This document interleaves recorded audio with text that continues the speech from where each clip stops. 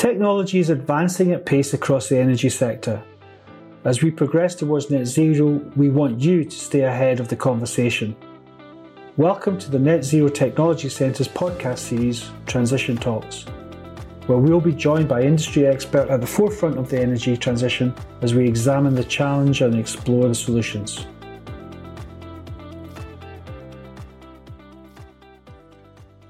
Welcome, Elva Bannon, to the podcast. It's really nice to have you here. Thank you very much. It's great to be here. Fantastic. So what I'd like to do is, introduce you to the listeners. And who best to do the introduction than yourself? Let's talk about you for a bit first. So what do you do? Where do you do it? And let's take it from there. So I am Research and Engineering Manager with Wave Energy Scotland. And I manage a small team looking at the research required to help the current technologies we have reach commercialisation. We are a Scottish Government funded agency, originally set up as part of Highlands and Islands Enterprise, but with a remit to look after wave energy technology across the whole of Scotland and indeed the UK and Europe. We use a project funding model that hasn't really been used before in the wave energy sector. We're a team full of engineers. Pretty much everyone has some sort of a background in wave or tidal energy technology development.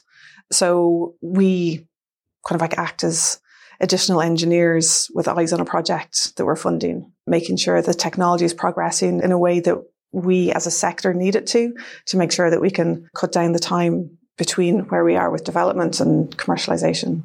That sounds fascinating, but I'm always really interested to learn how you actually got to that role. So just give us a little bit of a potted history as to, how did you find yourself, ending up within Wave Energy Scotland?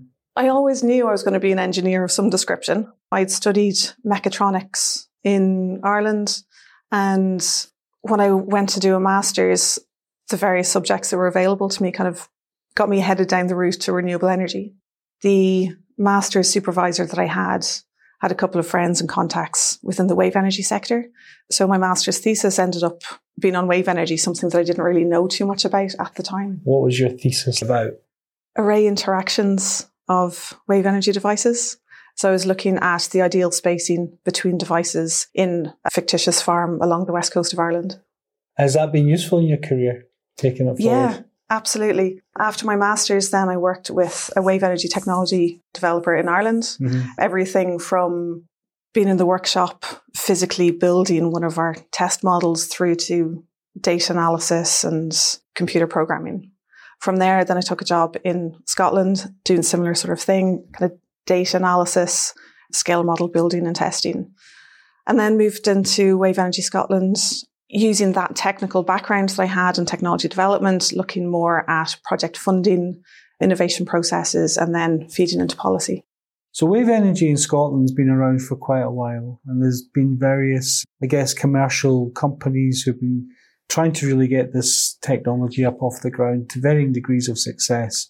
So I'm really interested to hear what you think Wave Energy Scotland's all about, how you're helping those companies, and then we can talk about, some of the success stories. So first of all, tell me a little bit about Wave Energy Scotland's remit. We are a Scottish Government funding agency. We take various different technologies from early stage development through to at-sea trials. So at the moment, we have one company that's in the water in Orkney and another one who's just finished their sea trials up there. One of these started as a basic sketch, not quite on a napkin, but in a computer model. And they've taken their technology straight through from small scale testing, shape optimization, through to various different testing, and then in the water in Orkney. Okay. So we have funded projects covering a whole different range of kind of subcomponents that are required to build a successful wave energy device. That includes control systems, materials. We have projects at the moment looking at quick connection systems. So a way to quickly connect the moorings and or electrical cable of a wave energy device. So that means that somebody can get out to site and test, make all of those connections as quickly and easily as possible. So the idea is to reduce the time, cost and risk of offshore operations. Yeah. So that sounds pretty handy. It's almost like a demonstration lab at sea. So one of the things that I'm kind of keen for the listeners to understand is really, what do we mean when we talk about wave energy? How would you describe it? So anyone who's stood on a coast during the storm can see these huge big waves coming in, or anyone who's surfed can feel the power in the wave when it knocks you over. And there's a huge amount of energy in the waves. And the key to trying to tap into that is understanding how a big structure will move in the water and how you can turn some of that into usable energy. Depending on where you are, the wave conditions are very different. So the idea that the wave energy sector will eventually just have one design. It's like if you talk to somebody about wind turbine, everyone knows what a wind turbine looks like. But we won't reach the same point with wave energy because the sea conditions vary so much. We have some designs that sit on the surface of the water. Some are designed to be mounted on the seabed. Some are just partway down the water column. And that complexity in conditions, complexity in where in the water you decide to put your device means that there's additional design challenges to go along with that. So wave energy tends to be along the exposed coastlines. In Scotland, the northwest coast is kind of the best place for that. One of the other challenges is that the wave resource is often, like I said, on exposed coastlines where you don't tend to have huge populations. So some of the arguments about people don't want to be able to see these technologies is kind of not really that common with wave energy because they may tend to be deployed in places where there aren't that many people, but then you need a grid connection. So there's a lot of different elements that you need to start considering about what type of technology you need, what your resource is, and where that site might be. So Ailbhe, when I'm thinking about wave energy in general in Scotland, it's been around for a long time. You know, wave energy companies have popped up in Scotland over the last 10, 15 years, and it hasn't really taken off. It seems like there's been a lot of development and you're still at the starting gate in terms of development and testing, improving, but it hasn't got past that stage to scale so that the costs can start to come down. So I often wonder, why is that? Why do you think that is? The wave energy sector saw a bit of a reset in about 2013, 2014. A lot of the big names in the wave energy sector in the UK and Ireland were having a bit of trouble trying to get private investment. At the time, all of the kind of research and development money coming from government sources was matched funds. So all of these companies were competing against each other to try and get the private investment to match the funds that were available from government. As private investors started to pull out, all of these companies started to close, and the Scottish government had been looking at what was wrong, what was happening, why were all of these companies that were seen as world leaders in the technology started to close.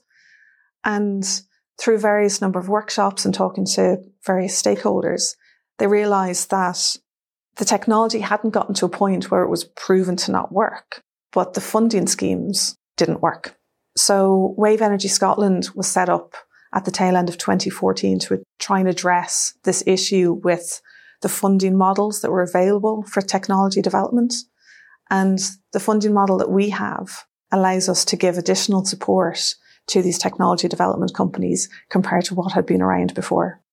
One of the questions I always ask myself about wave energy when we're thinking about it here is how much power can we reasonably expect wave energy technologies to contribute to the UK's energy system? So right now, I think we don't have any.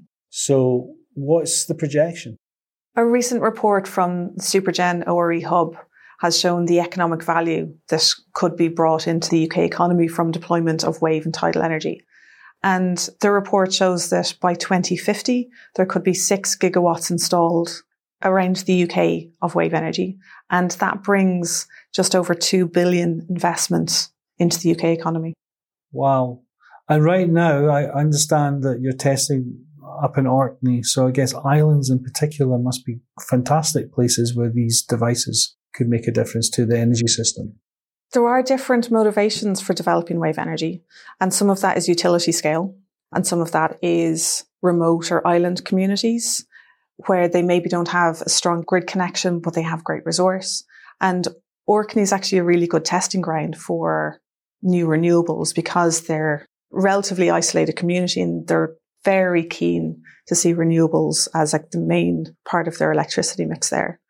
And different governments around the world have different motivations with developing technology. So, for example, the US Department of Energy has specifically run funding calls for desalination, which is a big issue, especially for very remote islands. And again, for remote communities where they might be trying to replace diesel generators or they don't have a strong grid connection. And extra electricity in a place opens up other opportunities for more housing and development and business and industry. So having local generation can actually open up a huge world of economic development opportunities for some of these remote areas. And I guess in comparison to wind, it's different, isn't it? Because the wave power is much more predictable than wind states. Wave is more predictable than wind. Again, a surfer will kind of know, you watch the surf forecast, you can tell a day or two ahead of time what the wave conditions are going to be like. So in terms of predictability, wave is not as predictable as tidal because we know from here to eternity basically what the tidal resource will be in certain areas. But wave energy is more predictable than wind. And the two of them kind of happen at a different time. So if you have a storm, you get the wind energy fairly soon or during a storm. And then a short time afterwards, you get the wave energy. So wind and wave are quite a good combination to have together so that it kind of like helps balance some of the electricity going onto the grid because they don't happen at exactly the same time. So sounds like if we invest in wave energy technology, that could be a good, I guess, synergistic technology to have in conjunction with wind. How much investment is there actually going into wave right now from Wes's point of view, from the Wave Energy Scotland's perspective? The investment into wave energy is relatively small when you look at what has gone into other sectors. Mm-hmm. So since it was established in about 2014, Wave Energy Scotland has invested around 50 million in all of the projects that we funded. In other sectors, that is a very small amount of money. So depending on who you talk to, they think 50 million is way too much and we should have achieved more than we have at the moment. Compared to other sectors and other early stage renewables, that's not actually a huge amount of money. And the conditions at sea, the challenges that we face within the wave energy sector are quite large. And there are certain testing requirements that you can only do once you're in the water. Mm-hmm. And as soon as you build something to go out at sea, everything just costs so much more. So trying to get to the point of putting something in the water is quite expensive for every technology. And the Wave Energy Scotland programme has funded novel wave energy devices. So we started a few years back with 8 devices and we got as far as 2 to test them in the water in Orkney. And at each point within that kind of like down select, we looked at the technology performance and their expected full-scale costs. And getting them into the water is such a huge achievement. And it's the only real proving ground for this technology. Other technologies have the benefit of being able to test at full scale in a lab or on land. But as soon as you put a prototype in the water, it's just a whole different world of every time. Different level of costs, really. Yeah. And the weather is such an important factor in it as well. Yeah. So you have like small windows of when the weather is right to be able to go out to site, to be able to test something, to be able to change something. So just very small tweaks in your technology could take days to complete because you're sitting around waiting for the weather. Fascinating. It makes me think about the journey that offshore wind has gone through to get to the point where now it's being scaled up in significant ways. And obviously we're looking at pushing out further from the coastline and going floating offshore wind. And as part of that particular process, the cost for offshore wind in terms of power generation costs has come down significantly. So now it's extremely cheap. Where do you think the wave energy scene is in that kind of process? Are we still at high cost, high expensive electricity generation stage? But can you see it actually getting cheaper with scale? So wave energy is expensive right now because we're still at prototype stage for the majority of technologies across the world. But we have seen that huge reduction in costs that's coming with offshore wind and floating offshore wind. And there's no reason that the exact same thing can't happen for wave energy. we do need to get to economies of scale. And once we have more deployment time, we have more devices in the water, all of the operations and maintenance costs come down. And another element of that as well is once we've built confidence with investors, the cost of finance comes down, the cost of insurance comes down. So trying to get full-scale devices tested in the water is really important. So then we can start to get onto that trajectory that we've seen with offshore wind to get those costs really right down. So having lots of tests going on is important. Apart from Wave Energy Scotland, where else in the world do you see testing being done? You mentioned the States earlier on. So is there quite a lot of effort being put into wave energy elsewhere? The US Department of Energy has been working on this for years and years, and we have a couple of different collaborations with them. Their main test site is in Hawaii, and they have another test site in Oregon, and predominantly along the West Coast. Other states, so for example, New York, are starting to look at some wave energy devices. In Europe, then Spain, Portugal, France have all been testing various different devices. Australia has had some experience in this as well, in New Zealand. But Scotland really has the longest history of wave energy development. EMEC, so the European Marine Energy Centre in Orkney, has an incredible reputation across the world and has tested more wave and tidal devices than all of the other test centres put together. And having that facility up the road where we can design our technologies and send them up there for testing is absolutely fantastic to have such a facility. Within Edinburgh, the University of Edinburgh, again, has been part of the development of wave energy going back decades. And Professor Stephen Salter is one of the biggest names in early wave energy development. And through some of the people that studied with him and some of the spin-out companies, the University of Edinburgh has an incredible reputation as well. They have a facility called FlowWave. So it's a large circular wave tank. And again, people come from all over the world to test at this facility. So again, Scotland and the technology developers here are blessed with having small scale facilities at their fingertips. So given all of that, can we expect to see wave energy devices dotted up and down the coastline of Scotland in significant quantities in the next 10, 15, 20 years? Yes, is a short answer to that.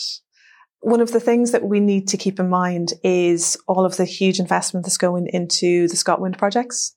And there may be opportunities for the wave energy sector and offshore wind to collaborate, looking at combined sites, combined electrical infrastructure, grid connections, operations and maintenance bases, manufacturing facilities.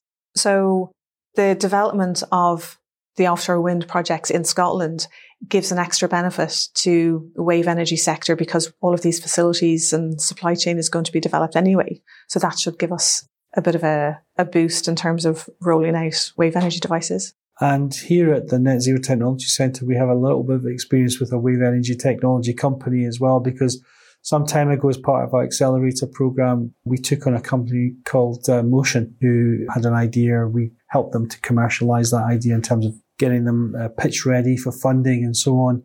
And they've since gone on to do big things. And part of what they've been doing is working with Wave Energy Scotland. So what have you been doing with those guys? Because they're in the news all the time. It's great to hear how well they're doing. As part of the Wave Energy Scotland programme, we have funded novel wave energy devices. And 2 of those companies came through the programme and have tested in the water in Orkney. One of them is AWS Ocean Energy, a company based out of Inverness, and they're testing in the water at the moment. Motion, again, came through the same programme and they tested last year. The device is back on shore, getting ready for redeployment with some partners that I believe are probably familiar to the audience of Verloom and Baker Hughes. So the idea of that project is for the wave energy device to charge batteries. So offshore applications or onshore? The offshore applications. Okay. So Motion started in the Wave Energy Scotland programme as just a general idea. And we've taken them through the technology development process from early stage designs, scale model testing, and now to real world conditions and a real application of the technology that they've built. So it's great to see the success of a joint support for a wave energy company here in Scotland, and hopefully we'll see much more of that coming through, both in our accelerator program and your program to get them into demonstration phase. You mentioned AWS, so I'm quite keen to hear about other wave energy companies that might be out there in Scotland in particular. So who would you nominate as being successful, relatively successful, or ones to look out for in terms of types of technologies and stages of development? So Motion and AWS are the two technologies that have come through the competitive Wave Energy Scotland programme. So they are the two to look out for in Scotland. We have supported other technologies that are looking at novel materials, power takeoff systems, control systems, and quick connection systems. So I think the quick connection systems are a technology that we're developing to make available to wave energy developers, but will also be applicable to others. So I know that some of our companies are having conversations with, say, wind developers to see if this technology is useful for them. So the companies developing these technologies are Blackfish Engineering, Quotient, and Apollo. Yes, and Apollo, obviously, they have a well-known to us here at the centre as well because they have a genesis in the oil and gas industry. So interestingly enough, the project, once they graduated from our TechX programme, Motion then went into our solution centre, which, paired them up with a project to see if they could use that technology to power offshore wells, subsea wells. So you can see the links between all the energy sectors actually converging here. You've got oil and gas using wave energy. You're talking about offshore wind using wave energy. So it's interesting how things are coming together. So is that how you see things happening at Wave Energy Scotland as well? Everything's converging? With technology development, we need to keep an eye out for what other sectors are developing and what their needs are. And decarbonising the North Sea is going to need a whole array of different types of technologies. So the Motion project, where they're using wave energy to power batteries that can then be used for various applications, including ROVs, I think is a really interesting application of a new form of energy. The development of the supply chain in Scotland for ScotWind means that we need to see how we can tap into that for both wave energy and possibly tidal developers are looking at that idea as well. ScotWind is so big that it can't be ignored. They expect investment of about 1 billion per gigawatt installed from the ScotWind projects. So that's something that every investor is going to want a part of. So if we can tap into that as the wave energy sector, using the economies of scale they're building up in terms of manufacturing facilities and vessels, then it means that we don't have to do some of that supply chain development ourselves. And I think the whole energy system is really complicated and really interlinked, and trying to develop one technology in isolation to everything else is just not going to work. We have to look at where the potential customers are for the technology that's been developed, and trying to get partners from the oil and gas sector to come into renewables is really important as well, because they have their own targets that they need to meet for decarbonising and renewable energy. So if we, as a wave energy sector, can develop some of the technologies that they need, then it's a win-win for everyone. Well, Ailbhe, it's been fascinating to hear about Wave Energy Scotland and the projects that you've been working on, but also your own journey, coming into the sector. And before we started, I think you mentioned that Wave Energy Scotland is a relatively small organisation in terms of people, but, there's not many women engineers that you come across in your sector, I think you said. So what would your message be to sort of young women out there who are thinking about this as a particular career choice? If you follow whatever your passion is, I don't think you should let anyone try and get in the way of that. If you are the only woman in an engineering class, just don't let that put you off. And I think some people might not like being kind of singled out. But if you're the only woman in a room, and if people are paying attention to you or noticing you, then just say something useful and use it to your advantage. Fantastic advice. So thank you very much for coming on to the podcast. So nice to see you and meet you. Thank you. Thank you.